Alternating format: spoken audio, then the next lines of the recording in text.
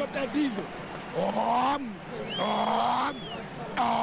Let's go diesel.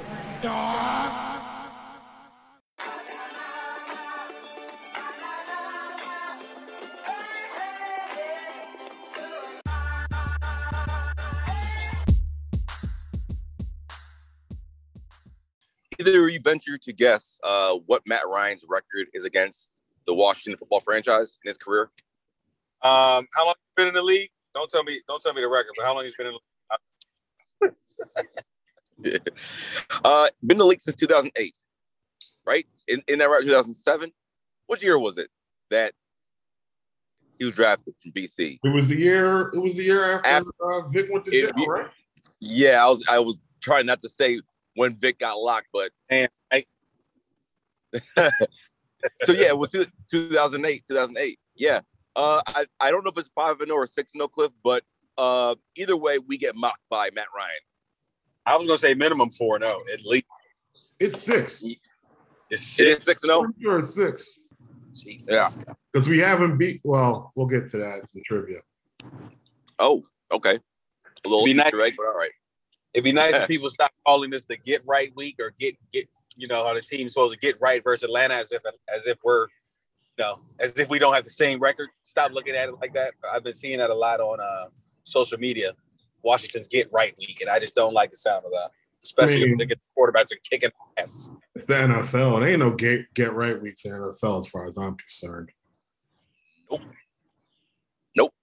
I'm thinking about the game today too, and yeah, the Falcons aren't as talented as some of the other teams that we've played or that we're going to play in the coming weeks, but they have, off the top of my head, 4 players that can and probably will kill us.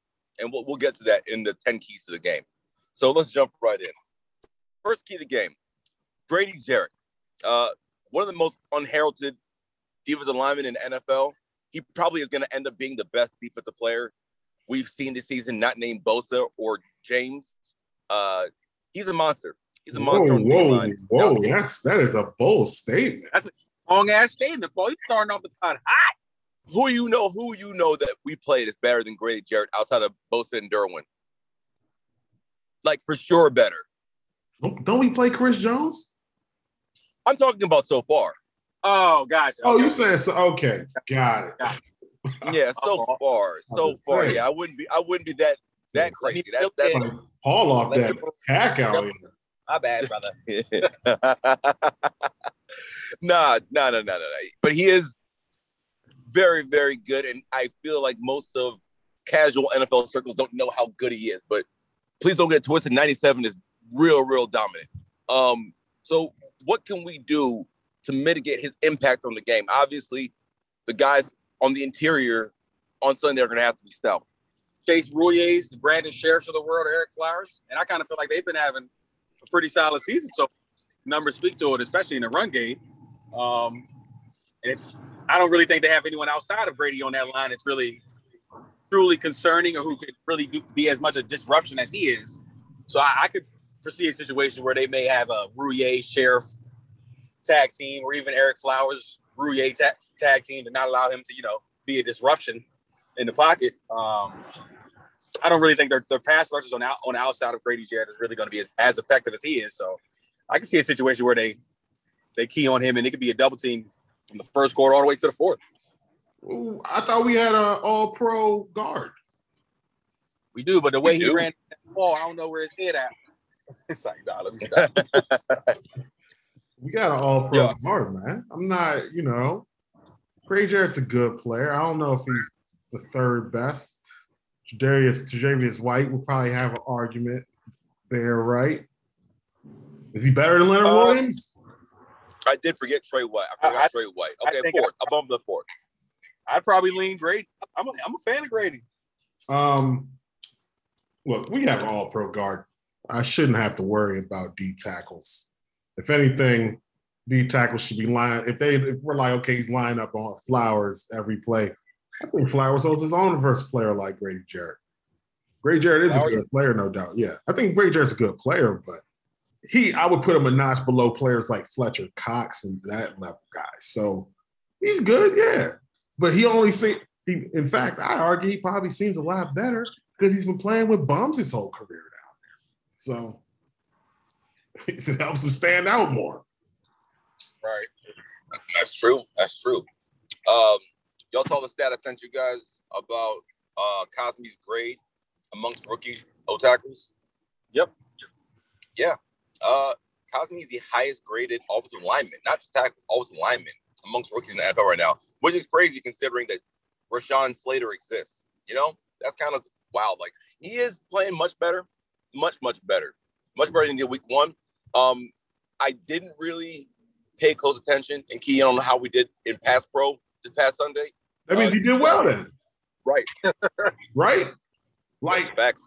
I think the funny thing is that no one's talking about, right? Like, everybody's talking about all these issues. Oh, why is the defense playing like this? What's going on with this part of the team? Why we run the ball more? People complain about Cosmi after week one. We haven't really heard about it since. They haven't even said, oh, he's playing well. Like, it's weird. He's a second-round pick. I feel like Cosmi, I couldn't, like, I think I said this after week two. I can't really be asking much more in a second-round pick tackle. I think he's playing decent football, man. If you're not hearing an old lineman's name, it must be doing a damn good job. Kroger versus Bosa, slightly week one, but we saw his run grade, which was obviously highest amongst all tackles at one thing week two. And so it kind of grades out how it should be. I mean, he's been solid. Yeah, but, you know, when people are like, he struggled versus Bosa, it's like, what? Like, everybody struggles against Bosa. It was his first start. It's weird how people do that. It's like, oh, he's going against Joey Bosa. Oh, we should be really worried about him. It's like, well, he's not going to face Joey Bosa every week, man. Like, you did say that. You said that a few weeks back. Like, hey, why are y'all lunching? This is Joey Bosa. Come on now. I think when that was going down, I was just kind of pissed off that they left him out on that island. But I mean, obviously, you know, this is the league, so your tackle's gonna be in situations where he's isolated one-on-one with an elite pass rusher. But since then, the brother's held his own, man. So hopefully, sky's the limit for Cosmi. Yeah. Also, putting together a very quiet, productive season is Ereck Flowers.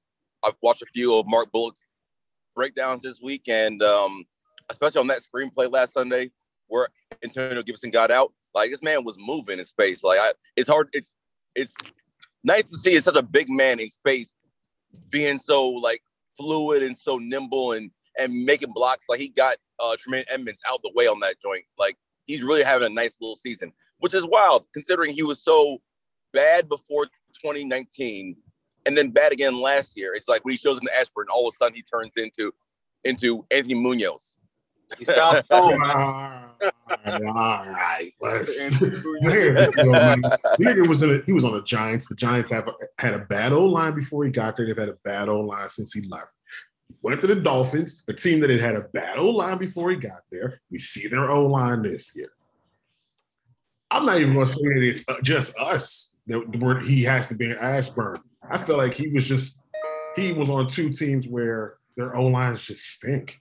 He could look better just by having competent O-line around him, which is more than he could say, like you said, for what he had in New York and what he's had in Miami. Hey, the Dolphins O-line is big buns. Like, I don't know if y'all are aware, but they are trash down there.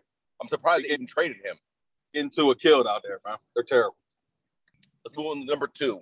I know y'all saw that Curtis Samuel's back in practice today. Shout out to my man 10. Good to have you back.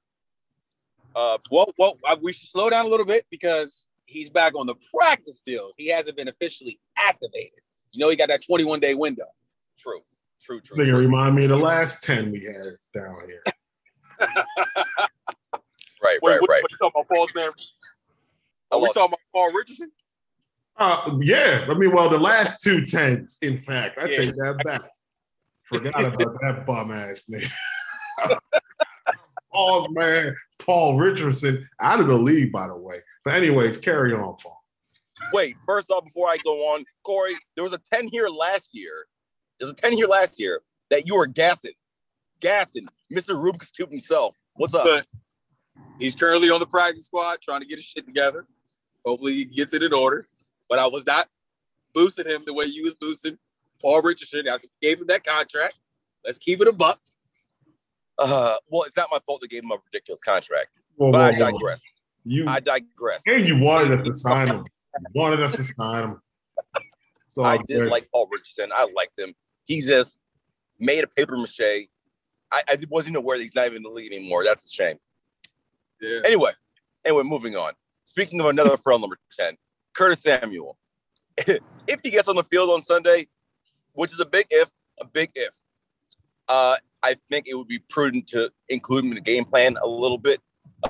Obviously, you're not going to be force-feeding him targets 1 week off of a growing injury that kept him out for months. But I do think that's important that if he plays on Sunday, if he's activated, that you utilize his ability, because you saw last week what happens when teams are able to focus on 17. Now 10's back, I think that you could actually open the playbook quite a bit for other things you want to do. You could absolutely open the playbook if 10 comes back. Like you said, I'm sure they're not going to throw the whole kit at him because you don't want to re-injure him. It'd be his first game back if he is activated. But obviously, we know what he can bring to the offense. There's more speed. You can line it up anywhere. Obviously, it'll be less focused on 17. The last thing teams are going to want is to have 10 going over the top on the opposite side. So I'm hoping he's back on Sunday because this offense is missing him. We need more firepower. Clearly, he has the ability to make plays out of the backfield, out wide, in motion, wherever you line him up.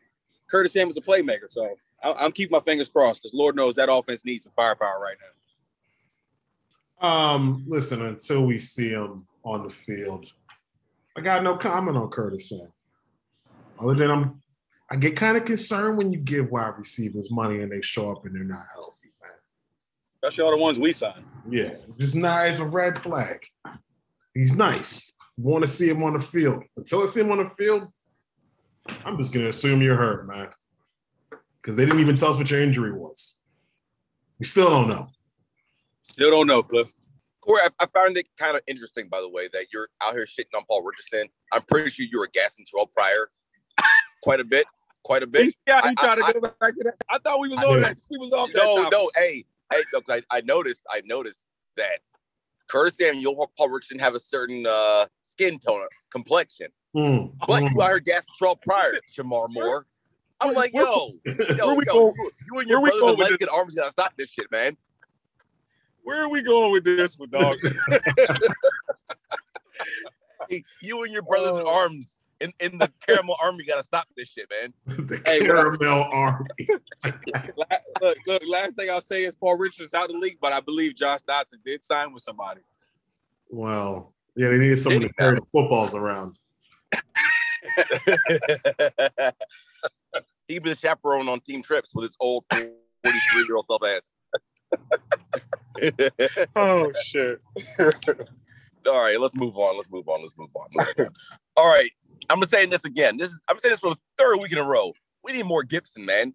More Gibson. And I think this is the week where you're finally gonna see it. I know I've been saying that, but last week, he didn't get the touches that they needed to actually get him rolling in a way where it's like, okay, now Gibson's putting together a game. It's the game flow didn't dictate. Give Gibson more carries. But I think that this week you can do it. It's not a great Falcons defense. You might have a chance to give him some more carries. You might even have a chance to throw him the ball a little bit more. This got to be the week, though. This has to be the week where 24 gets 20 touches. You got to have a lead, though. Like, I mean, this is the NFL. Teams aren't really running like we got to accept the teams aren't running like that. We want them to get the ball more, and like you said, touches. But I think it's just if you're going to be behind a lot, then it's just going to impact his touches, right? The reason he was able to turn on going down the stretch last year is because we had leads. Right. We're behind. We're behind at the start of every game. That's like basically the game's going to dictate that. So really, basically, we need to stop the Fern and we need to take the ball first, what y'all telling me. We might need to. Because at this point, obviously, we're all hoping the defense improves, but if they just go down there and give up 7, we probably need to win the toss and take the ball and hand it off to 24. Paul, I'm with you. 24 needs 20-plus touches. We need to get into the situation where we're not down 14, we're not down 13, or whatever you want to call it, and get away from the game plan, which I'm assuming Scott is trying to get the ball in his hands. But like Cliff said, when you're down 14-0, all of a sudden your whole game plan is thrown out the window. So hopefully we can get him some early touches and get him going, man, because obviously Gibson was off to a good start, and having 11, 12 carries, that's not going to cut it for me. And I don't think that's going to cut it for the rest of the year. And if he doesn't get the ball in his hands, it's going to be trouble. I feel like week one, he got touches at the beginning of that game. Yeah, absolutely. His game was a little slower. Like the pace of that game was a lot slower. Right? Definitely. They were trying to give him the ball early, but we kicked the ball off versus the Giants. They marched, touchdown. Bills get the ball first, march, touchdown. Yep. But I hear you on that. You know, last week, like you said yesterday, Cliff, they blinked and they're down 21 points. You know, if they fall behind 7-0, which knowing this team is almost a certainty at this point, it's likely they'll give an early touchdown. I don't want them to go away from the run game. Like, don't abandon the run because you're down. Like, honestly, handing the ball to 24 is probably one of the better things you could do for this offense right now. Like, don't say, okay, well, we're down 10 points early. Let's not give 24 the ball anymore out of the backfield. Like, no, keep handing him the ball. This man will break one. As you saw last week, eventually, just keep feeding the rock. Eventually, he'll make good things happen. He needs opportunities to make those plays, man. And to harp on what Riverboat was talking about, how he wants Heinicke to be more of a game manager. Well, if that's what you want, you probably want to get the ball in 24's hands to allow Heinicke to be more of a manager and be play action bootleg and not asking them to go empty in the backfield and make a decision. Heinicke, like, feed 24, bring up the safeties and give allow your receivers to get some one-on-one options outside. So feed 24, and I think it'll allow the offense to, open up a little bit more. He's actually the one who I think is going to benefit the most from when Curtis Samuel is healthy. Is Gibson. Yeah. I was just going to say that, Cliff. Good call. On a lot of that, a lot of this, the motion move, that movement that's going to distract defenses, because defenses got a key on Curtis Samuel. Curtis Samuel can hit you for 60, 70 yards. So when he's going in motion, it's a little different from when Cam Sims is going in motion. It's a little different from when McLaurin, because McLaurin is not, defenses don't treat McLaurin as that kind of threat in that way, in the way they would treat Samuel. I think it's going to open up running lanes for him. We definitely need him. Like, I said what I said about Samuel, but Samuel's a really good player, man. And he brings something really different to the team. And I think his game is we signed him to complement the other pieces. And I feel like Gibson is one of the guys who really, really would benefit from having him. I didn't have this written down as something I wanted to talk about today, but now that you bring it up, and that's a really good point, how do you think the offense will look different once Curtis Samuel is back? I don't think that we've been in our bag yet as far as like play calling, because one major piece to what Scott Turner wants to do has been out. How do you think the offense will look different? Like, obviously, I think more motion, a lot more like frenetic motion, a lot more like ways to confuse the defense. I don't know if they'll be more vertical. I don't know if they'll try to keep up the same like breakneck speed pace in the play calling that they've been showing so far this season. What do you guys think? Any differences? I think it's going to be different for the defenses because we're still seeing a lot of motion. I think that's just like the mainstay in Scott Turner's offense. But the defenses aren't respecting, like they don't have to respect the motion in the same way. Right? Like you can even see the difference when Gibson goes in motion that gets clear respect from the defense in a way that Adam Humphries doesn't. Samuel is at another level. And one thing I think we might actually see if we have Samuel out there is some wildcat. Yep. Ooh, that's spicy. Right? I like that. Like those kind of like mixes. I think those are the things where Samuel makes it different. Like that's the one aspect where it's different. You might see things like that, like him in the wildcat with Gibson, just like on like a random play, like once or twice a game. I think we might see things like that. That just adds a whole nother element to the offense, man. Something else that the defense got to prepare for. And like you said, who's really respecting Adam Humphries going in motion on the jet sweep? Ain't nobody trying to see that shit. Ain't nobody paying that. Ain't nobody. You see the defense trying to see that shit. They're like, well, hand it off to this nigga. Yeah, I take that, but the defense definitely trying to see that. My fault, Cliff. But got 10 out there in motion, whether it could be a flare out, it could be a jet sweep. I mean, it's just so much that you could do with Curtis Samuel. Yeah. And that is obviously putting up everything for Antonio Gibson. So, yeah, I'm with you on that. I feel like he's the player that ties it all together, right? Like that's how you get to use Diami as a deep threat.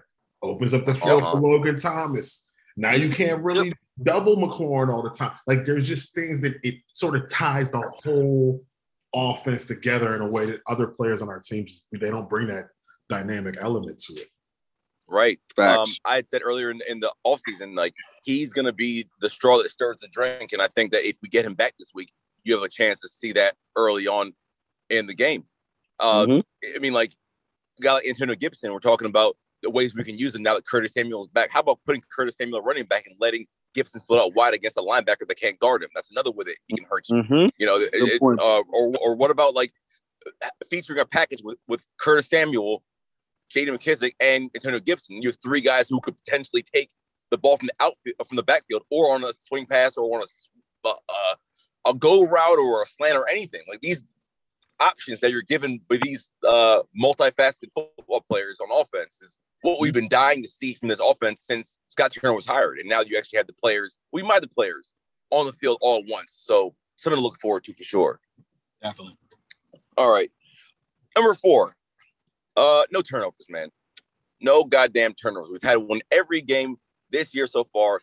And especially in the first 2 games, you had the fumble by Gibson week 1. You had the interception by Heineke week 2. And then you had the trio of turnovers.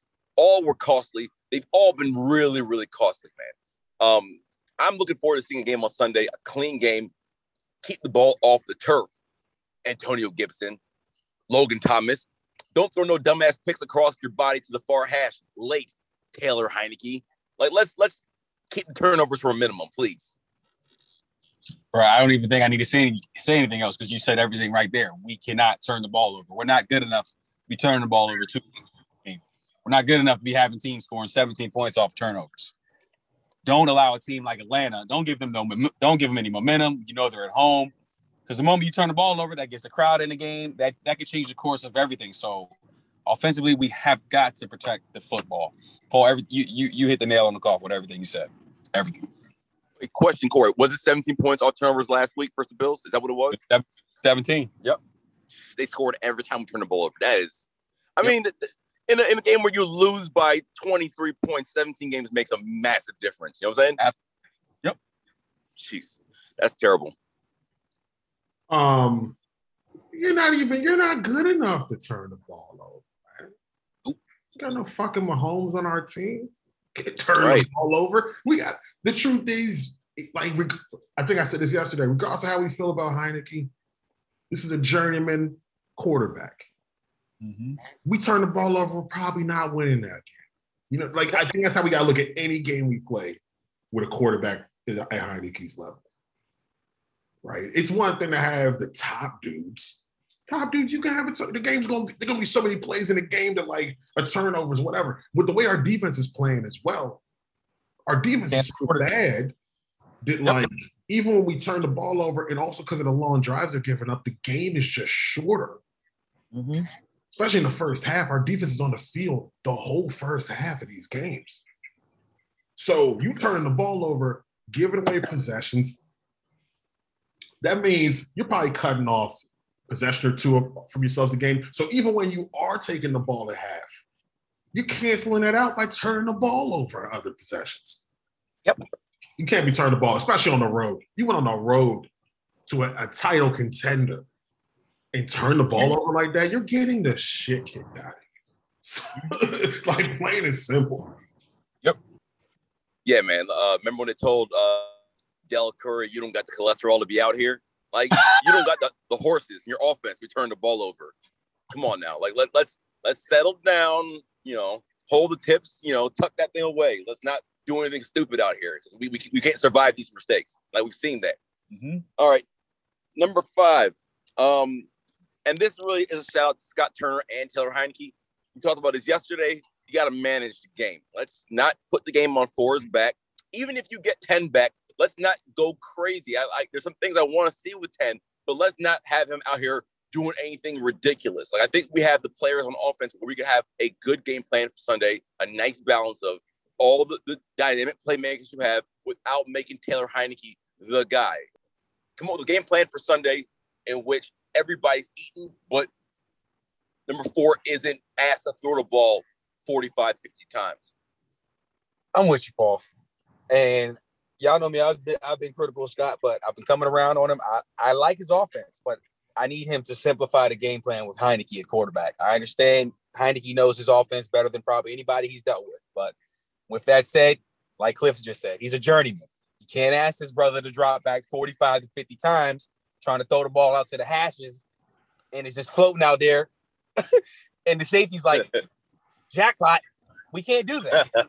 To establish the run game, and no, I'm not asking to go out there, ground and pound 35, 40 times, but you need to make it a point where the defense is feeling 24 and feeling 21, and you drawing them safeties up, and you're allowing, like I said, you're allowing your quarterback to get into a little bootleg or a play action.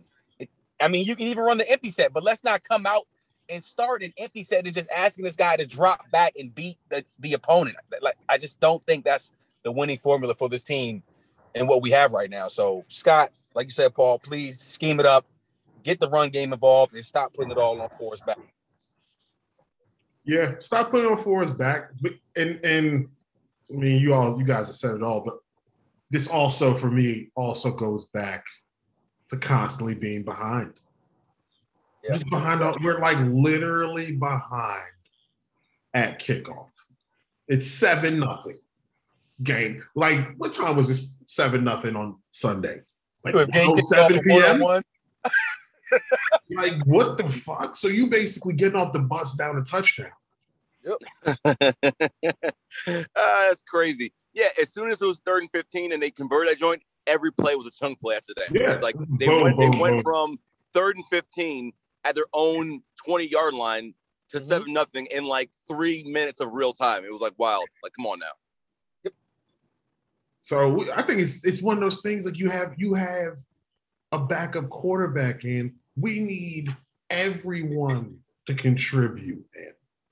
Defense got to play better. Play caller got to, like, everybody's got to be better. So, I think honestly, Ron probably talked to Scott Turner, frankly. It was like, listen, man, I like your offense just as much as you do, but what the fuck, man? This is not – you do not have Kyler Murray at quarterback. Let's cut it back a little bit. Let's help Taylor out somewhat. Reel it all in here now, Daddy. Like what Saban used to yell to Lane Kiffin, run the damn ball, Lane. The fuck are you doing, Lane? Run the fucking ball, Lane. What year did he leave USC?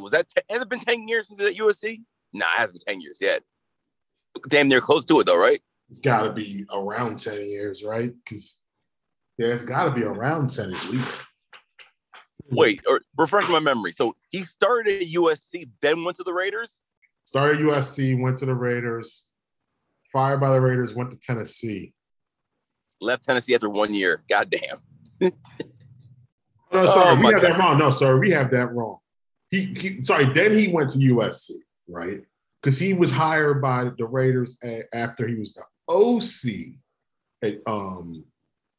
for USC. Not the head coach. So he went USC to the Raiders. Yeah, because that's why they hate him in Tennessee. So USC to the Raiders to Tennessee, leaves Tennessee for USC.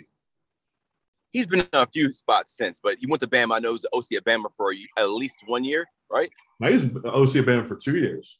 2 years, and then he went basically turned their program around. He honestly took their program to the next level, frankly. Then he went to Florida Atlantic. Florida Atlantic, right? Yeah. Almost now. Wait, you say he helped turn Florida Atlantic's program around? Or you talking about Bama? Are you? Took Bama's program to the next level. Oh, as far as the offense goes, right? Yeah. He took the next level, man. They have been very, very different offensively over the past 5 years. I don't know if it's been 5 years, but I just remember the ground and pound with Mark Ingram and shit. Now they're just like a wide open, throw the ball type of offense, right? They still get backs like Derrick Henry. They still get these big bruising backs. They're gonna get the backs because they got they got the everything. They're gonna get every player. Mm-hmm. Right. Damn, they get everybody. They play Ole Miss on Saturday, man. That's gonna be an interesting game. Right. Oh, by the way, you see Saban on with the Mannings? Yeah. This man Saban think he's slick. He was like, I want to coach one of the Manning brothers. I would love to coach one of the Mannings. You know damn well he's speaking to Arch. Arch might go to Ole Miss, though. I mean, I wouldn't doubt it. Especially if Lane is there. I think he's going to. He even had a big chuckle on his face when he was saying that shit, too. He knew what he was doing. Shoot, Arch better stay in his lane, go to Ole Miss before he gets to hate the Peyton guy at Tennessee. Remember the way they was killing Peyton when he went to Tennessee. I'm like, yo, let my man live. Jesus. Arch might as well go on up north, come straight up to Ann Arbor, hit the big house, brother. We need Oh one. boy. Oh boy. Oh boy. Oh boy. Come on down. Yeah, good. If he wants to leave from Michigan and then become a graduate assistant somewhere, then I think that's probably a school he should go to. You know, you want all the videos like you want to go to Michigan, you want to run the wing tee, come to Ann Arbor. They wouldn't even, hey, there's no way that family would even let him go to play for Jim Harbaugh. There ain't no fucking chance. Yeah, I already know that. Dog, Peyton will call. Damn, dog. Wing tee running. Yo, Peyton will call up Jim, cuss his man out. The fuck you doing to my nephew? See how Peyton, dog, y'all see how Peyton be during those games? Yep. That nigga just watches quarterbacks and that shit just gives him anxiety, dog.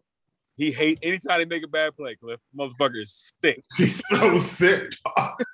Dog, you see the way he was talking about what's his name about McCarthy when he wouldn't call a timeout right before half. Yep. And Eli was like, well, you know, Peyton, I see why he would do it. Like, no, man, he has to call a timeout. Eli was like, okay, goddamn, all right, I'll shut the fuck up then. All right, good. Because Peyton seemed like one of those dudes where it's like, if you my coach and you don't know this, like how do you know this, bro? You're my coach. Man, Peyton's a different animal. He's the type of dude that like I mean, not every coach and player eats and breathes and drinks football. You know what I'm saying? It sounds bad because as a coach, you think that would be like your lane, but like Peyton really is about this shit. Like that's why I feel like Peyton wouldn't be a good coach. Just like the same reason why MJ probably wouldn't be a good coach because like it means so much to them. When you saw somebody else slacking, he'd probably lose his fucking mind. Nah, but Peyton, see, I don't think Peyton's football obsessed. He's quarterback obsessed. He's never played any other position. Like he even talks about that, about how like he wishes like when he was younger, he played other positions. He's never played any other position other than quarterback, ever. So, and he's not like some physical super talent. That nigga is a genius. Like straight up, like to me, it's like him and Floyd. These dudes are like they were born into it and they just learned everything. I mean, that big ass got on his shoulders. He got a computer up in there. We know that. No, this man got the pinky in the brain dome. Man, no, Eli be frying that nigga about his head. Eli funny on the low. Eli funny as shit, man. Fuck Eli. I fuck with Eli. Eli was in college, man, because even in college when he was at Ole Miss wasn't that good. They used to hang in games, and that nigga used to take a beating. Hang in the pocket and take a beating, man. Yep. Yo, I'll never forget sitting down watching that first Eagles Giants game when Eli first got drafted. They had benched Kurt Warner. Eli came in, and I remember he scrambling to his right. I forgot who hit him. It might have been Hugh Douglas, but you don't see the man coming at all. I mean, his first game, so he probably didn't know where it's coming from. And this man, Eli, got his bones rattled in that job. You don't ever see Eli limping, nothing. Nope. Nah. Eli, he played for the Giants, but I always liked Eli. He earned my respect. I can't lie. Eli got my respect for sure. He played the unassuming doofus role very well. The nigga plays the role of his brother is like incredibly famous. Right. Like that's why Eli's like that. Like his brother's older than him, and it's always been Peyton. It was Cooper. Yep. His whole life, all he knows is been Peyton. No, I hear you on that. He's really quiet, but he's probably funny as shit on low because he probably used to make fun of Peyton like shit when they were growing up. He's like, y'all don't see the helmet he got. Yeah, boy, this man got a 5-head boy. Eli was the wild one.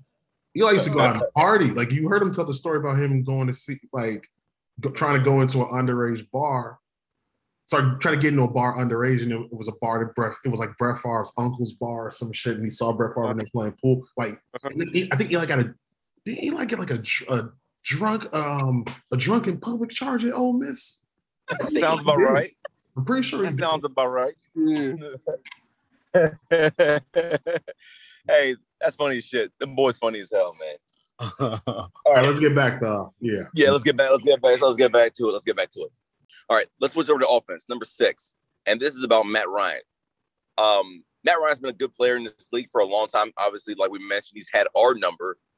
But if you're watching the Falcons this year and you're watching Matt Ryan, the way he moves, I think everybody has a year where they kind of fall off a cliff. And I'm not saying Matt Ryan for sure is falling off a cliff, but he's not the same quarterback even that he was last year. And, you know, one of the case in point I could point to is air yards. I think it's taken a massive dip. I don't have the stat in front of me because I'm driving my car, but I remember reading yesterday that no quarterback has had a bigger dip in their air yards than Matt Ryan has through 3 weeks. I think Cal Ridley was way over 9 air yards last year, and now he's under like 4. So there has to be a way to take advantage of the lack of arm strength that Matt Ryan has right now. And also, he's the first non-mobile quarterback they faced all year. So what can they do to get Matt Ryan off his game? Well, I think a lot of those issues with the air yards is because of pass protection. Their O-line is really bad, right? So they can't really pass protect. And you know why? The thing about Matt Ryan, man, you know why there's the red flag. That nigga has lost like 15 pounds, man. Really? He's skinny. Like he said he was in the best shape of his life. Like coming into the season. Like when you look at him, like he is clearly skinny. Yeah. You know what that means? It's over. When the old guys start showing up talking about I'm in the best shape, it's over. Same thing Ben did. He on a Brady diet? What the fuck is going on? Nah. Well, Brady's playing better than he ever has, but I feel you. Same thing Ben did. Oh, lose a bunch of weight. Like you can tell Matt Ryan's skinny. Can't move for shit. But I think a lot of issues with the air yards is really the O-line. O-line, new offensive coordinator. Sorry, new head coach, new offense. I think what's name's a first-year offensive coordinator, Ragone. Mm-hmm. Yeah. I remember Dave Ragone. Yep. He used to fuck us up when he was at Louisville. Yeah, he's their OC. So their offense just doesn't. Obviously, it's Arthur Smith's first year as a coach, head coach. Offense just doesn't look the same. So you got to just get to him, man, because he can't really move. Statue of Liberty pocket, man. But it really is, man. Like we've been saying, Paul, we need to mix up I know you mentioned on the last pod, apparently we're in top 3, top 4 as far as blitzing. But like I said, it doesn't seem like the team has been getting home. But this would be the perfect time to get a little exotic with your blitzes. You know, help your front 4. Hopefully, as they're trying to get their shit together, you know, send a safety, send a corner on the blitz. Like, you know, he's not moving, he's not running. We don't got to worry about the read option this week. So I think this is the perfect time to, you know, pick up the pressure on the quarterback. You know, let's try to wreak some havoc in the backfield. Yo, one thing real quick about that blitz stat. I think that stat, it's a misleading one because I think that stat considers 5-man rushes to be blitzes, and we were playing 5D linemen. Okay, it had to be because I was telling Paul I don't see how. I know we had a couple safety blitzes, corner blitzes, but not as much as that stat is saying. So yeah, I was wondering. I want to say Chargers in the 2 games when we had Ioditis, we played 5-down linemen a lot. I think that's considered, obviously, anything rushing more than 4, I think is how that stat tracks blitz. Gotcha. That makes sense. That makes sense because they're the most blitzingest team in the league, and I'm like, how is that possible? Right. Like I'm watching the game, I'm like, I don't think so. Right. Okay, that makes sense. All right, well, that leads us into number 7. That's a good segue into the D-line. The Giants' O-line was not that great, and they didn't dominate in the way that I thought they might. Still had 4 sacks, had a productive day, but they didn't dominate in the way that you'd want to see 4 first-rounders do it. The Falcons, like Cliff said, they're not really good up front. I mean, in fact, they're bad. They're bad up front.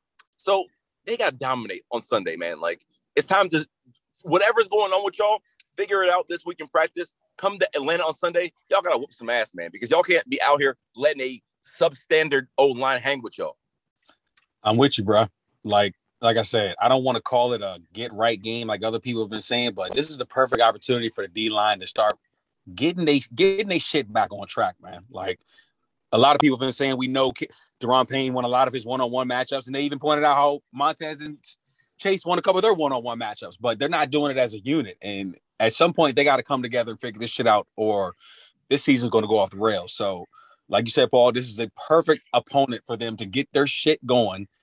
And it doesn't got to all be, I'm not asking for 4, 5, 6 sacks, but we need to see some havoc in the backfield. We need to see some disruption. We need to see some pass breakups, pass knockdowns. We just need to see hat on ball or hat on the quarterback. And I think this is the week that we're going to do it. So I'm with you. Look, we said that last week. We said it for the Giants game. We said it for the Chargers game. I ain't saying for Buffalo. No, but we said for the Buffalo game that the Buffalo O-line wasn't their strength. We're saying it again this week. Whatever, man. Like, y'all going to dominate or what? I don't want to see clips of y'all winning one-on-one battles on Twitter. We watch the games, man. Y'all not dominating these games. They're not playing together. So until I see y'all dominate, I don't want to hear about it. Y'all all first-round picks. This is not even about, play better. No, y'all need to be dominated. Period. I will not accept anything other than that, man. You paid D-tackle. D-tackle's had a good season so far, Allen. Number 2 pick, other first-round pick, other first-round. I don't want to hear y'all played okay. I won my one-on-ones. Okay, well, how come the quarterback did – I don't think we hit Allen a couple times. The thing, but I'm with you, Cliff. But the issue is if Daron Payne's winning his matchup and he's expecting his teammate beside him to be doing a stunt with him, and his teammate is 12 yards up the field because he decided to do a pass rush to go straight up the field, that's a problem. I'm with you. You know what I'm saying? Obviously, I feel you. I'm not just trying to say Payne, you were solid, but that wasn't enough. Sweat, I see you one-on-one, you decent, but they need to help each other.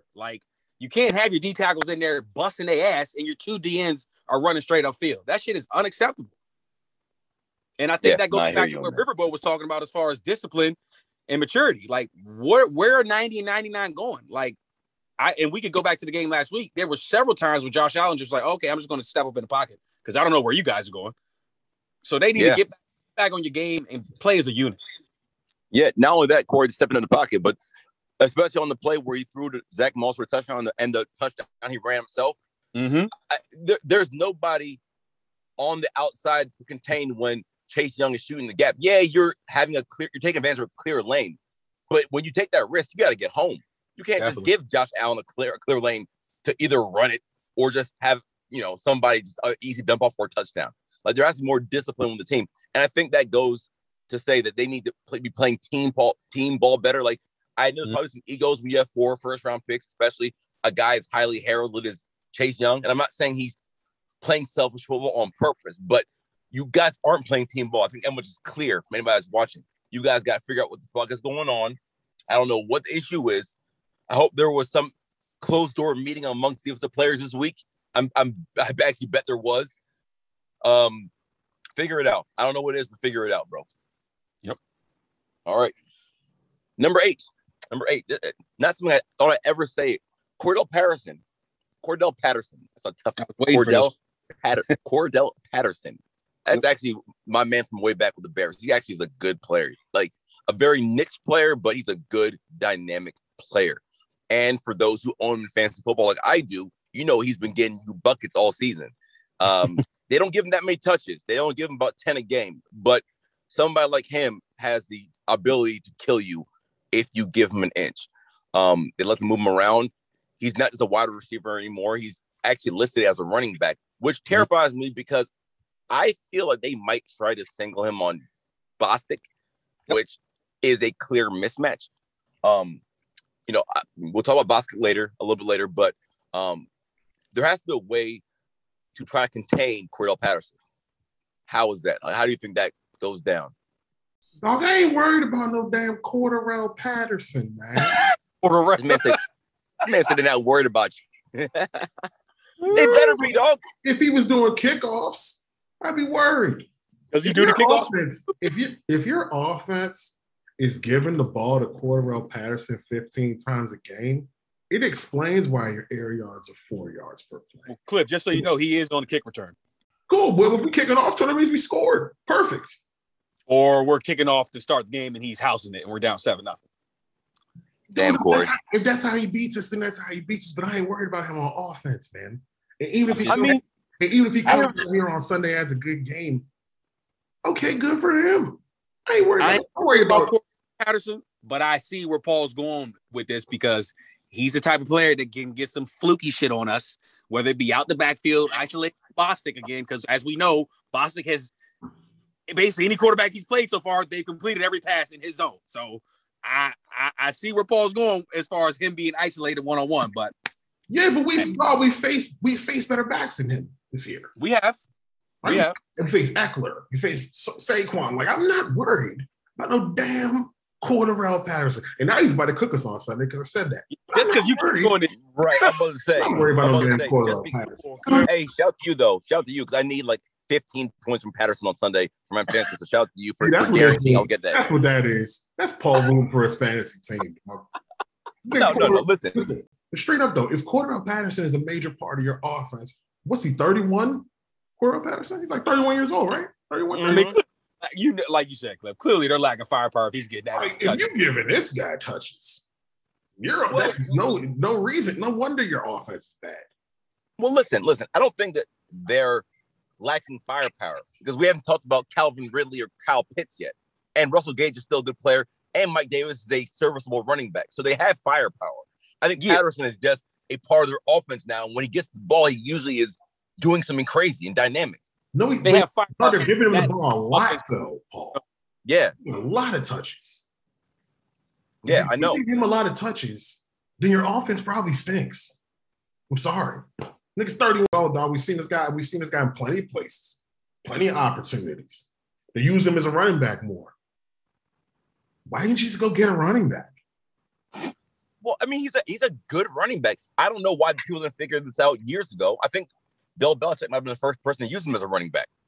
But even when they used him as running back in New England, it was like sparingly. This thing is like part of their offense, man. Yeah. That's a red flag. I hear what you're saying. But it's not like he hasn't been cooking. If it was something like, okay, we're bringing in Cordarrelle Patterson and we're going to give him 10 to 15 touches a game and he's averaging like 3 yards a pop, that's something else. But he's actually been productive. Yeah, I hear what you're saying. Offense stinks. Their offense does stink. So you're saying like, oh, he's been productive, but I guarantee if we went and looked at his EP, I'm about to sound like a fucking Twitter dickhead. Yeah, I'm about to say you sound like Matthew Berry. If we go to his EPA and that type of shit, I guarantee you he's not performing that well, man. There's no way an offense that gives him the ball 10 to 15 times a game is gonna be a good offense. Well, he is their Cordarrelle Patterson, man. He's the second leading receiver, and he's behind Mike Davis in carries. So he's their second leading receiver. What was your stat, Paul, about his air yards? Is that right? Low as fuck. It was like under 5. There you go. Yeah, I hear you on that. Well, that's a good segue at number 9. Kyle Pitts and Calvin Ridley. Even if you, I think that anybody who has seen our defense play, especially our linebackers, know that Kyle Pitts might have a day on Sunday. And I don't know what's going on with the secondary right now. We don't know if Kenneth Fuller is hurt or what, but Calvin Ridley is finna go off if he can get the ball in his hands.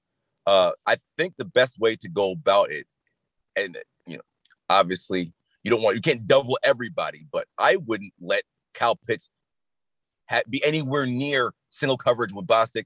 I wouldn't let Calvin Ridley be anywhere near single coverage with Kendall Fuller. I would double them boys all day or bracket them boys all day. Like, I know that Matt Ryan can't go downfield, but if you give him a quick slant or a drag or an out, these boys could turn a little into a lot. So we have to find a way to suffocate them so they don't even get the ball. In the same way where 17 was suffocated last week and only finished the game with 6 for 60, I believe. You got to figure out a way to do that to these boys too, because they can turn a game, turn this into a game, even if the offense is not so good. Well, we need to find a way to have Cameron Curl on the field and Landon Collins not in coverage first and foremost, because if you got Collins in coverage versus Kyle Pitts, everyone should be starting Kyle Pitts in fantasy, DK, FanDuel, Monkey Knife. I don't care what you play, because based on the way we've been performing, Kyle Pitts is going to go off on Sunday if Maga Jack don't get his head out his ass and leave Cam Curl on the field. There's no reason to see 26 guarding Kyle Pitts. I don't even think they're going to think about putting Holcomb or Bostic. I think they'll be smart and put one of the safeties. But again, it cannot be 26. I'm begging the coaches to not have 26 on Kyle Pitts. I swear to y'all, I just feel like this is a breakout game coming. I see him getting like 15 targets this week. It could be 8-9 catches. They make it down to the red zone. Kyle Pitts is a problem, man. He hasn't had a breakout game yet, but they need to focus on him. Obviously, Paul Ridley, Ridley. So I completely get. I'm expecting Will Jack and everybody to do what they do. I'm out to put Fuller on him by himself. So again, like you said, bracket and matchups. Please don't put yourself in a bad situation with the matchup. Listen, Pitts, Troy Collins. Y'all allowed for giving Kendall Fuller some injury. Some like, because he just out here getting cooked. He's injured.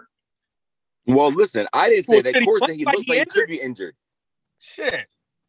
I ain't going to say my man injured because he out here getting cooked, man. If he playing like somebody needs to be off the field because he's not. He don't look like he's running full speed, or either he just lost a step and we didn't know it. But he's definitely not moving as agile as he was last year. Definitely, you just out here getting cooked. So I'm like, but look, man, I get what y'all are saying. I feel you, Kyle Pitts. Calvin is averaging like 8.5 yards a catch, by the way. He's about to win the Jarvis Landry Award. Okay, we're about to give it out this year. We're about to give out the first Jarvis Landry Award. Are you about to do that to my receiver who gets 8 yards a catch for the season? Right now. Right now, Calvin Ridley, he's definitely leading in the Jarvis Landry Award race. They don't have time to throw the ball. They don't. So you need to tackle. Period. You need to tackle. They can get the targets out. They're getting the ball to Ridley. He's averaging 8 yards a catch because they can't get the ball down the field because there's no time to throw. So you're right about that. That's facts. That's the thing. They've had no time to throw, but our defense has been giving everyone time to throw. So somebody's got to give on Sunday. Our defense has been, but he can't move. He can't. So he can't create more time for himself. Right? Yeah. No doubt. So I think what's going to be a little different this game is when Allen, you don't have to, your lane integrity isn't going to be that, it's not going to be that detrimental. Right. Right.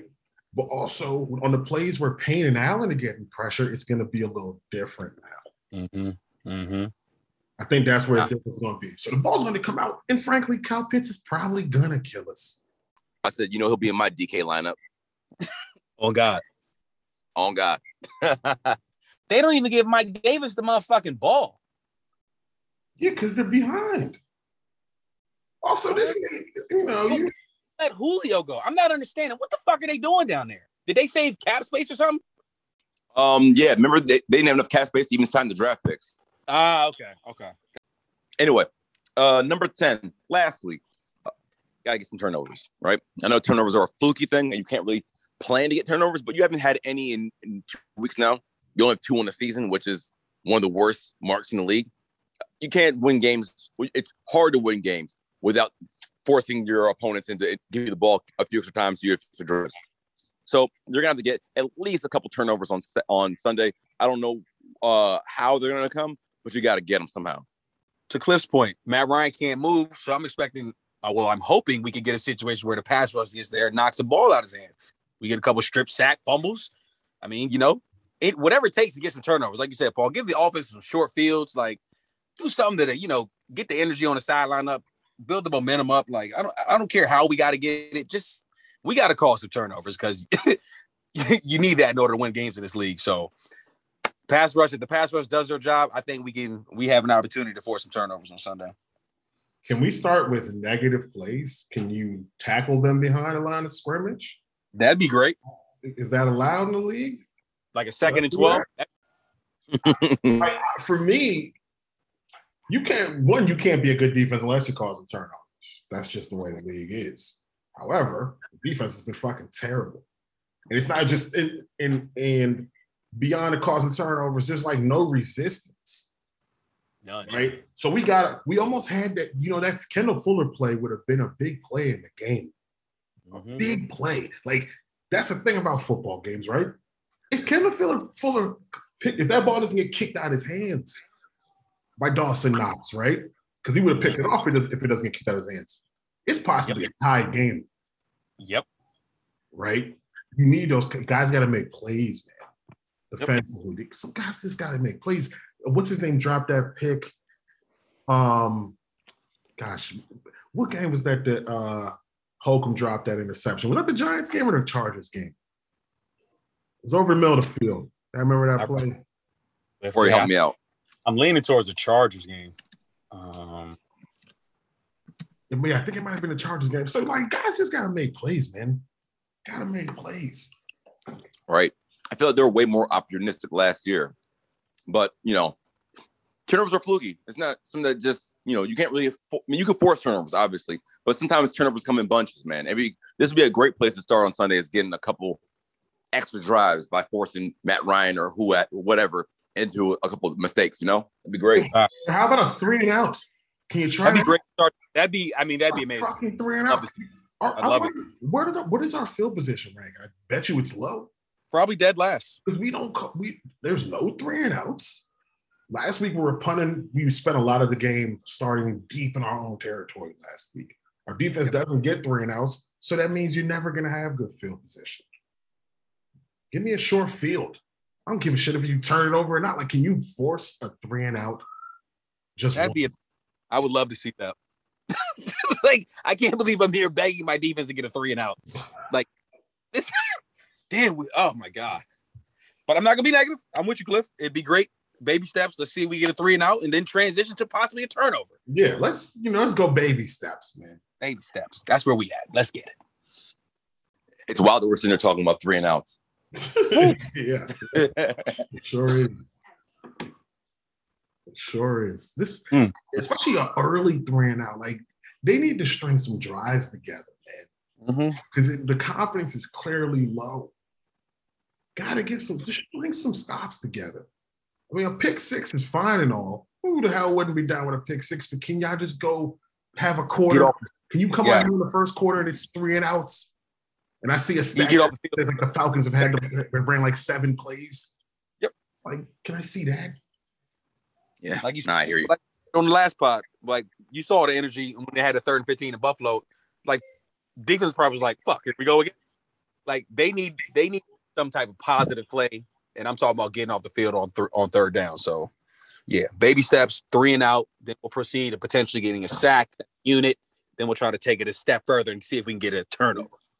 Baby steps.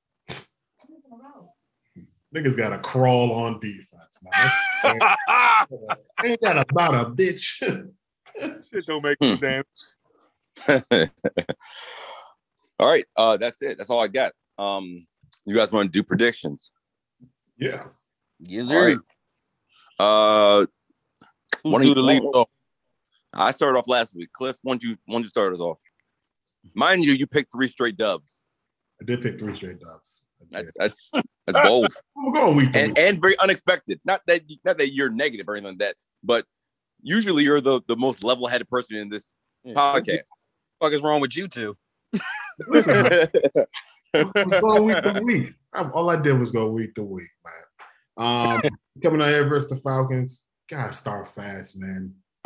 Let's get up early. Can we? You know what, Falcons? You can win the coin toss. Take the coin toss. We'll take the ball first. Let's get a big play, man. Early on. I think you got to start fast. That's how I want to see it. Just come out here, start fast. Get up 10-0 first quarter. Take that shit home on defense. But it's not going to go that way. That's not how we roll. I know that's not how we roll.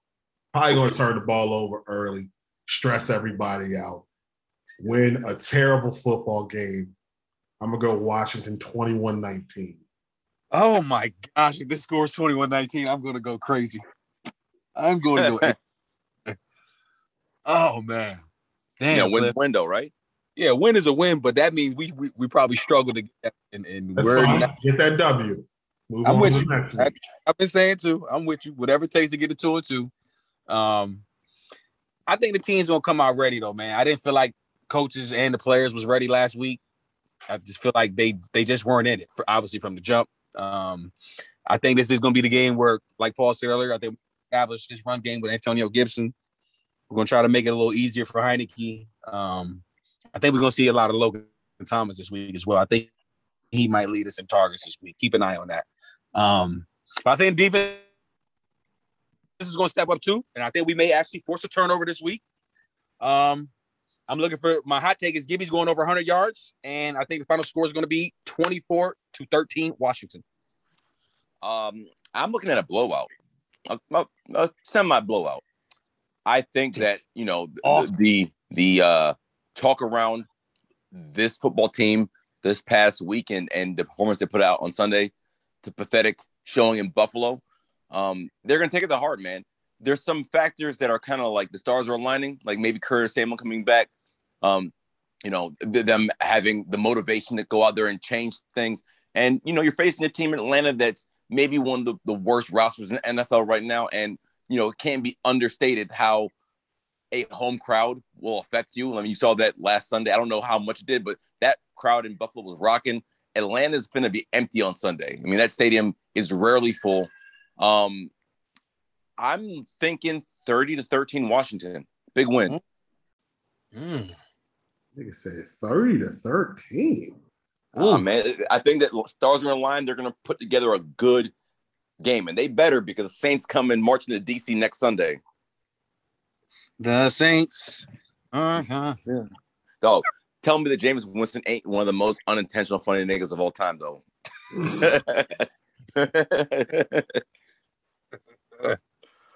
Oh, dang. All right. 13, dog. You got me thinking about that over here. Can we get to 30 on Sunday?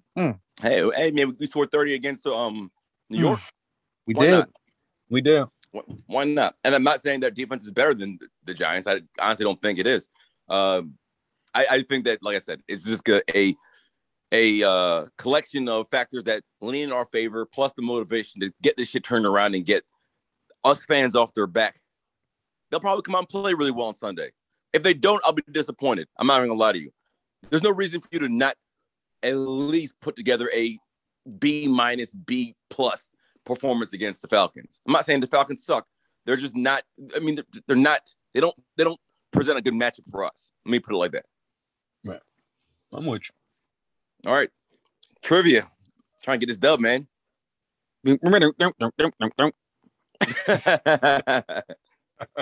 Cliff, we gotta get you some was that the Jeopardy joint? Oh, what's good, Cliff? What we looking like? All right. Listen, we got 5. Last week, the purple sort of took over the show. The purple be Purple made an appearance. It was a guest host. We got 5 questions. We got to know the rules. Pick a number. We got Washington, Atlanta-based trivia. I believe Paul won last week, correct? Yep, I did. So, Paul, you go first. All right, let's go number 3. All right. So Arthur Smith obviously used to be an air quality control coach. His first year as quality control coach, we went 9-7. That was 2017 that lost to Seattle in the wild card round. In that season, we had 3 players throw touchdown passes. Name those 3 players. Damn, Cliff. That's a good ass question, dog. God damn. Go ahead, Paul. Jason Campbell, Todd Collins, Antoine Randall. That is incorrect. Oof. Oh, goddamn, I know the answer. I'm so mad I don't know this shit. Hold on, Cliff. Hold on. 2007. Obviously, Paul got the quarterback. 2007. Hold on. I'm thinking. Hold on. We can't give you too much longer. You did hear the question originally. So. Yep.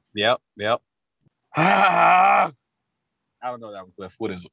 I even know I know the game too. Go ahead, Cliff. Go ahead. Give us an answer. Who is it? Wait, I'm pretty sure Portis threw a touchdown pass that year. He sure did. Fuck Portis with his weak ass arm. God damn it. As soon as I said it, I was like, well, it might have been Randall L because he always was, on the reverse pass. But I'm pretty sure Portis threw a pass to the Cooley that year too. Like he jumped up and threw that shit. I feel like he did a little mini jump and hit that little rainbow joint. God damn it. That's a good ass question, Cliff. Damn. That's a good ass question. God damn. All right, give me number 5, Cliff. Number 5. Number 5. So the team record for touchdown passes in the game is 6. Sammy Baugh has done it 2 times. It's only been done 3 times in team history. Sammy Baugh twice.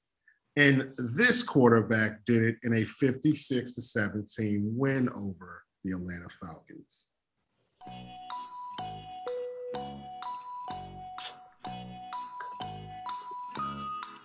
I'm just going to guess. Brad Johnson? That is incorrect. I know the answer, and the reason I know the answer is because I was at this game. 1991, Mark Rypien. That is correct. Mark Rypien. Rip. Go ahead, Rip. Yeah. Passes on 16 completions. I was just going to say. Fucking deadly. 16 completions. He had 16 completions for 400 yards. Gary Clark had 200 yards receiving. I was about to say, it had to be Gary. Yep. It was Gary. Yep. It was Gary. Damn, Rip.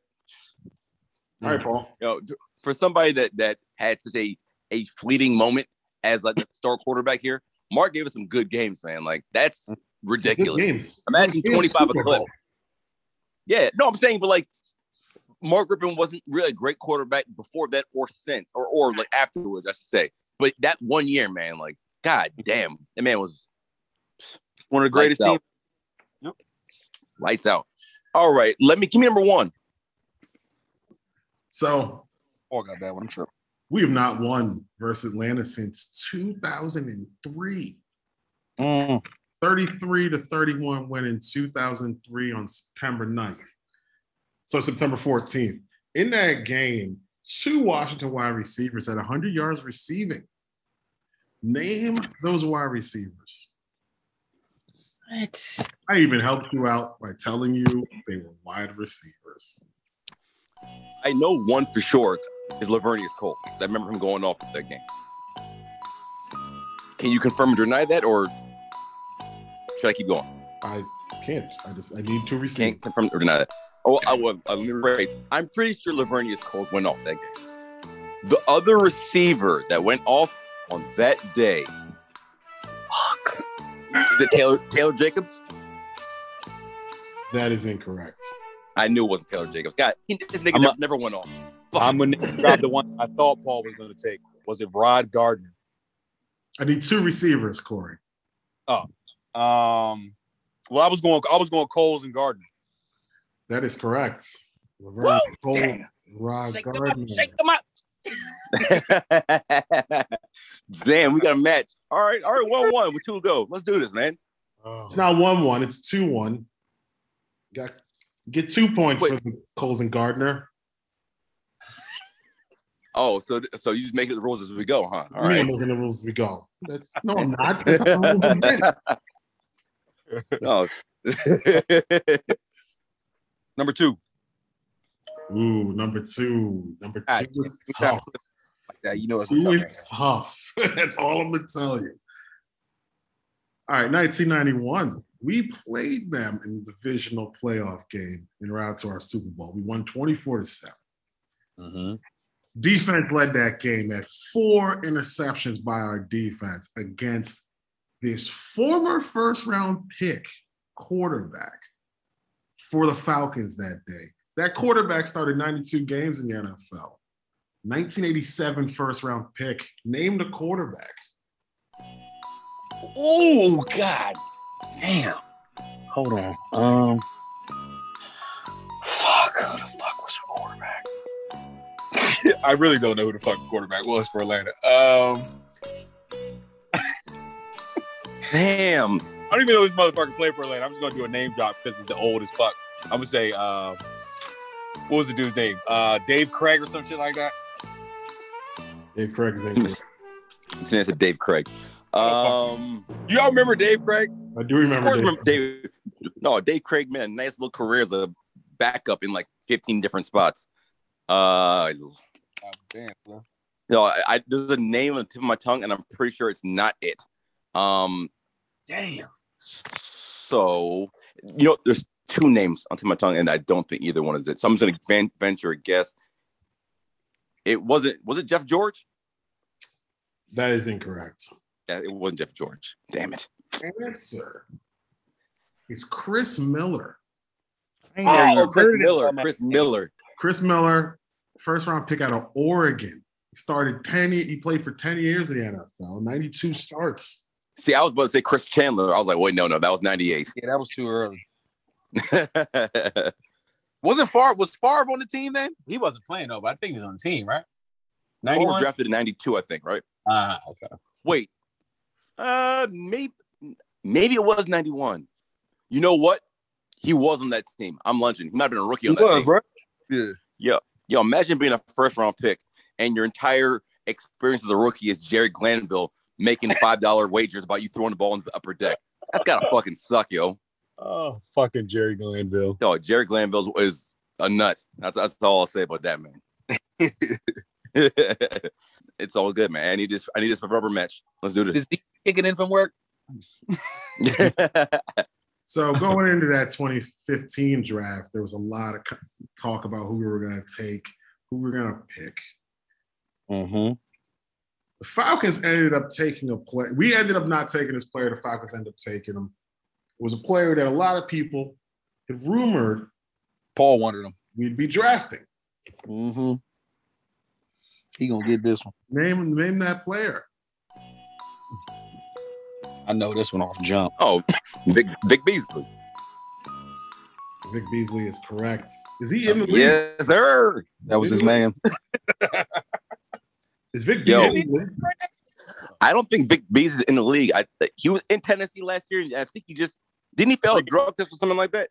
He's currently a free agent. 29 years old. That's crazy. Vic Beasley.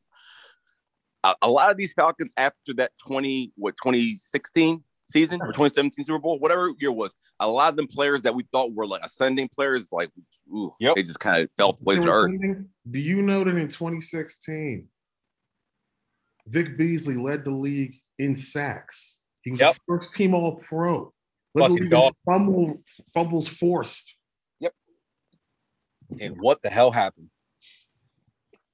I don't know. I mean, the whole undersized edge rusher thing was cute for a minute. They tried to make it popular with my man Bruce Irvin and never latched on because, I mean, a splash play here or there. Obviously, what Vic Beasley did was far on the far edges of success in that kind of spectrum of what could happen in that situation. But most of the times, you probably see ineffectiveness. You're just too light. Can't hold up. Mm-hmm. I don't know. Well, I wonder how Dan Quinn used him that year. I kind of don't remember. It's been a couple of years, but how did he use him that year? I just know he was in the backfield heavy. I mean, we were consistently seeing Vic Beasley make plays that year. He led the league in sacks. I remember that shit, bro. He was killing. Who was the running back on the team? Why can't I remember? Devontae, man. Yeah, that's right. That's right. It was Freeman. Julio, Corey's man, Harry Douglas. Yeah,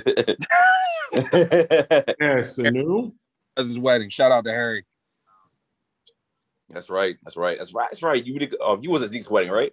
Yeah. Harry Douglas. He went to Louisville, right? So I remember he used to kill us too when he was West Virginia. Dog, Louisville used to get in that ass. when it was him, Harry Douglas, Brian Brom.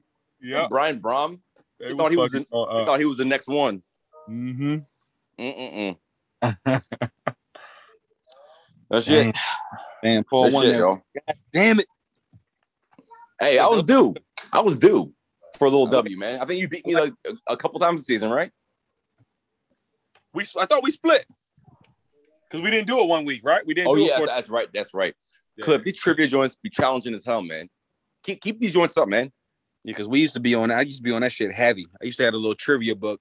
Used to rough that joint in elementary school. Jack would get sick. They were like, "Dan, who already checked out that little the book where it shows all the historical stats, NFL and shit. That shit said Corey Gasaway listed like 75 times. They used to be lit. Corey's name stamped in that little index card like 50 times in that joint. Oh yeah, Cliff. Keep them questions coming, bro. I like them. Hell yeah. Oh man. Well, all right. We Gucci. Good shit, fellas. Appreciate y'all. Cliff said he pulling up. Say what? Cliff said he pulling up on Sunday. We're gonna be in this joint. Yeah. Yeah, but Sunday afternoon. I don't know if either one of you are interested. Like after like the Washington game, Sarah's having a little going away party at Caddy, so I'll probably roll down and join like 4:35. You don't want to go down there with me? Where's she going? She moving. Oh yeah, where's she moving to?